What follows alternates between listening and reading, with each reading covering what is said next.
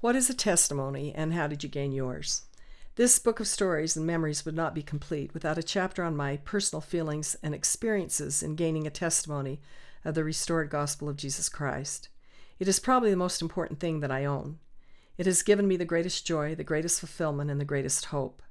My testimony has seen me through the hardest times in my life, through personal loss, depression, and even despair. Without a belief in a loving Heavenly Father who loves me and a Savior who lived to show me the way and died to save me, I don't think I would be here. I don't think I would be where I am today or have what I have. Not in a material sense, but in a spiritual sense.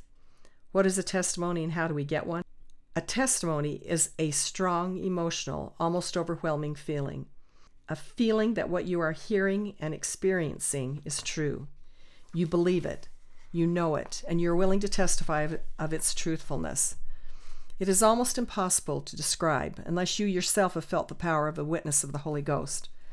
I was about 12 years old when I first gained a testimony. We were living in Santiago, Chile. My dad was in the mission presidency, and we were very active in the church, working with the missionaries to spread the gospel to the Chilean people.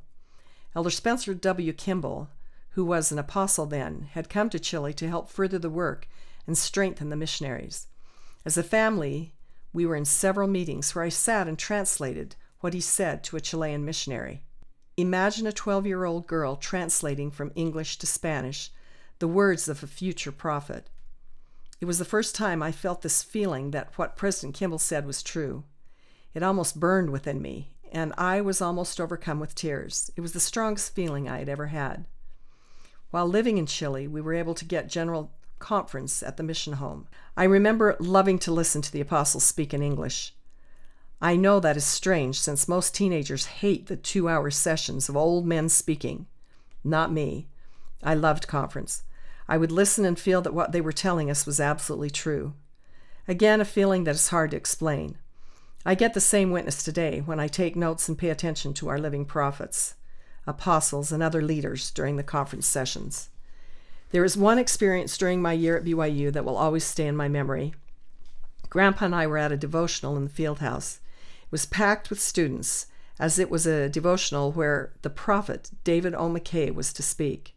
It seemed like we waited longer than usual for the meeting to begin. Then suddenly President McKay entered, and all of the students stood and began to sing, "We Thank Thee, O God, for a Prophet." President McKay had brilliant white hair, and it honestly almost glowed when he walked across the stage. The Spirit was so strong at that moment that I started to cry. I was embarrassed and tried to hide my face. But I could not hide the witness that I had that this was truly a prophet of God. Finally, as I read the Book of Mormon over and over, I have this strong feeling, a witness that what I am reading is true.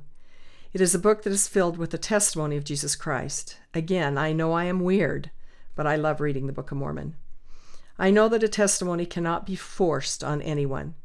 We have literally millions of converts to the church who listen to the missionaries, read the Book of Mormon, and gain a witness of its truthfulness. They experience what I did when those feelings come that cannot be denied. Others simply scoff at us. "What feelings are you talking about?" they ask. "I don't feel anything," they say. I cannot make them feel what I feel, and it makes me sad. I wish even with some of my own children that I could give them what I have. I cannot. And sometimes I grieve over this. The prophet Joseph Smith described his experience in restoring the gospel of Jesus Christ in this way. "I have seen a light, and in the midst of that light I saw 2 personages, and they did in reality speak to me. And though I was hated and persecuted for saying that I had seen a vision, yet it was true. Why does the world think to make me deny what I have actually seen? I knew it, and I knew that God knew it, and I could not deny it. I cannot deny what I know to be true. My testimony is that I know I have a Heavenly Father who loves me. I have a Savior who died for my sins so that I can make mistakes and be forgiven. I believe that the gospel of Jesus Christ has been restored, and I have a living prophet who leads and guides me today."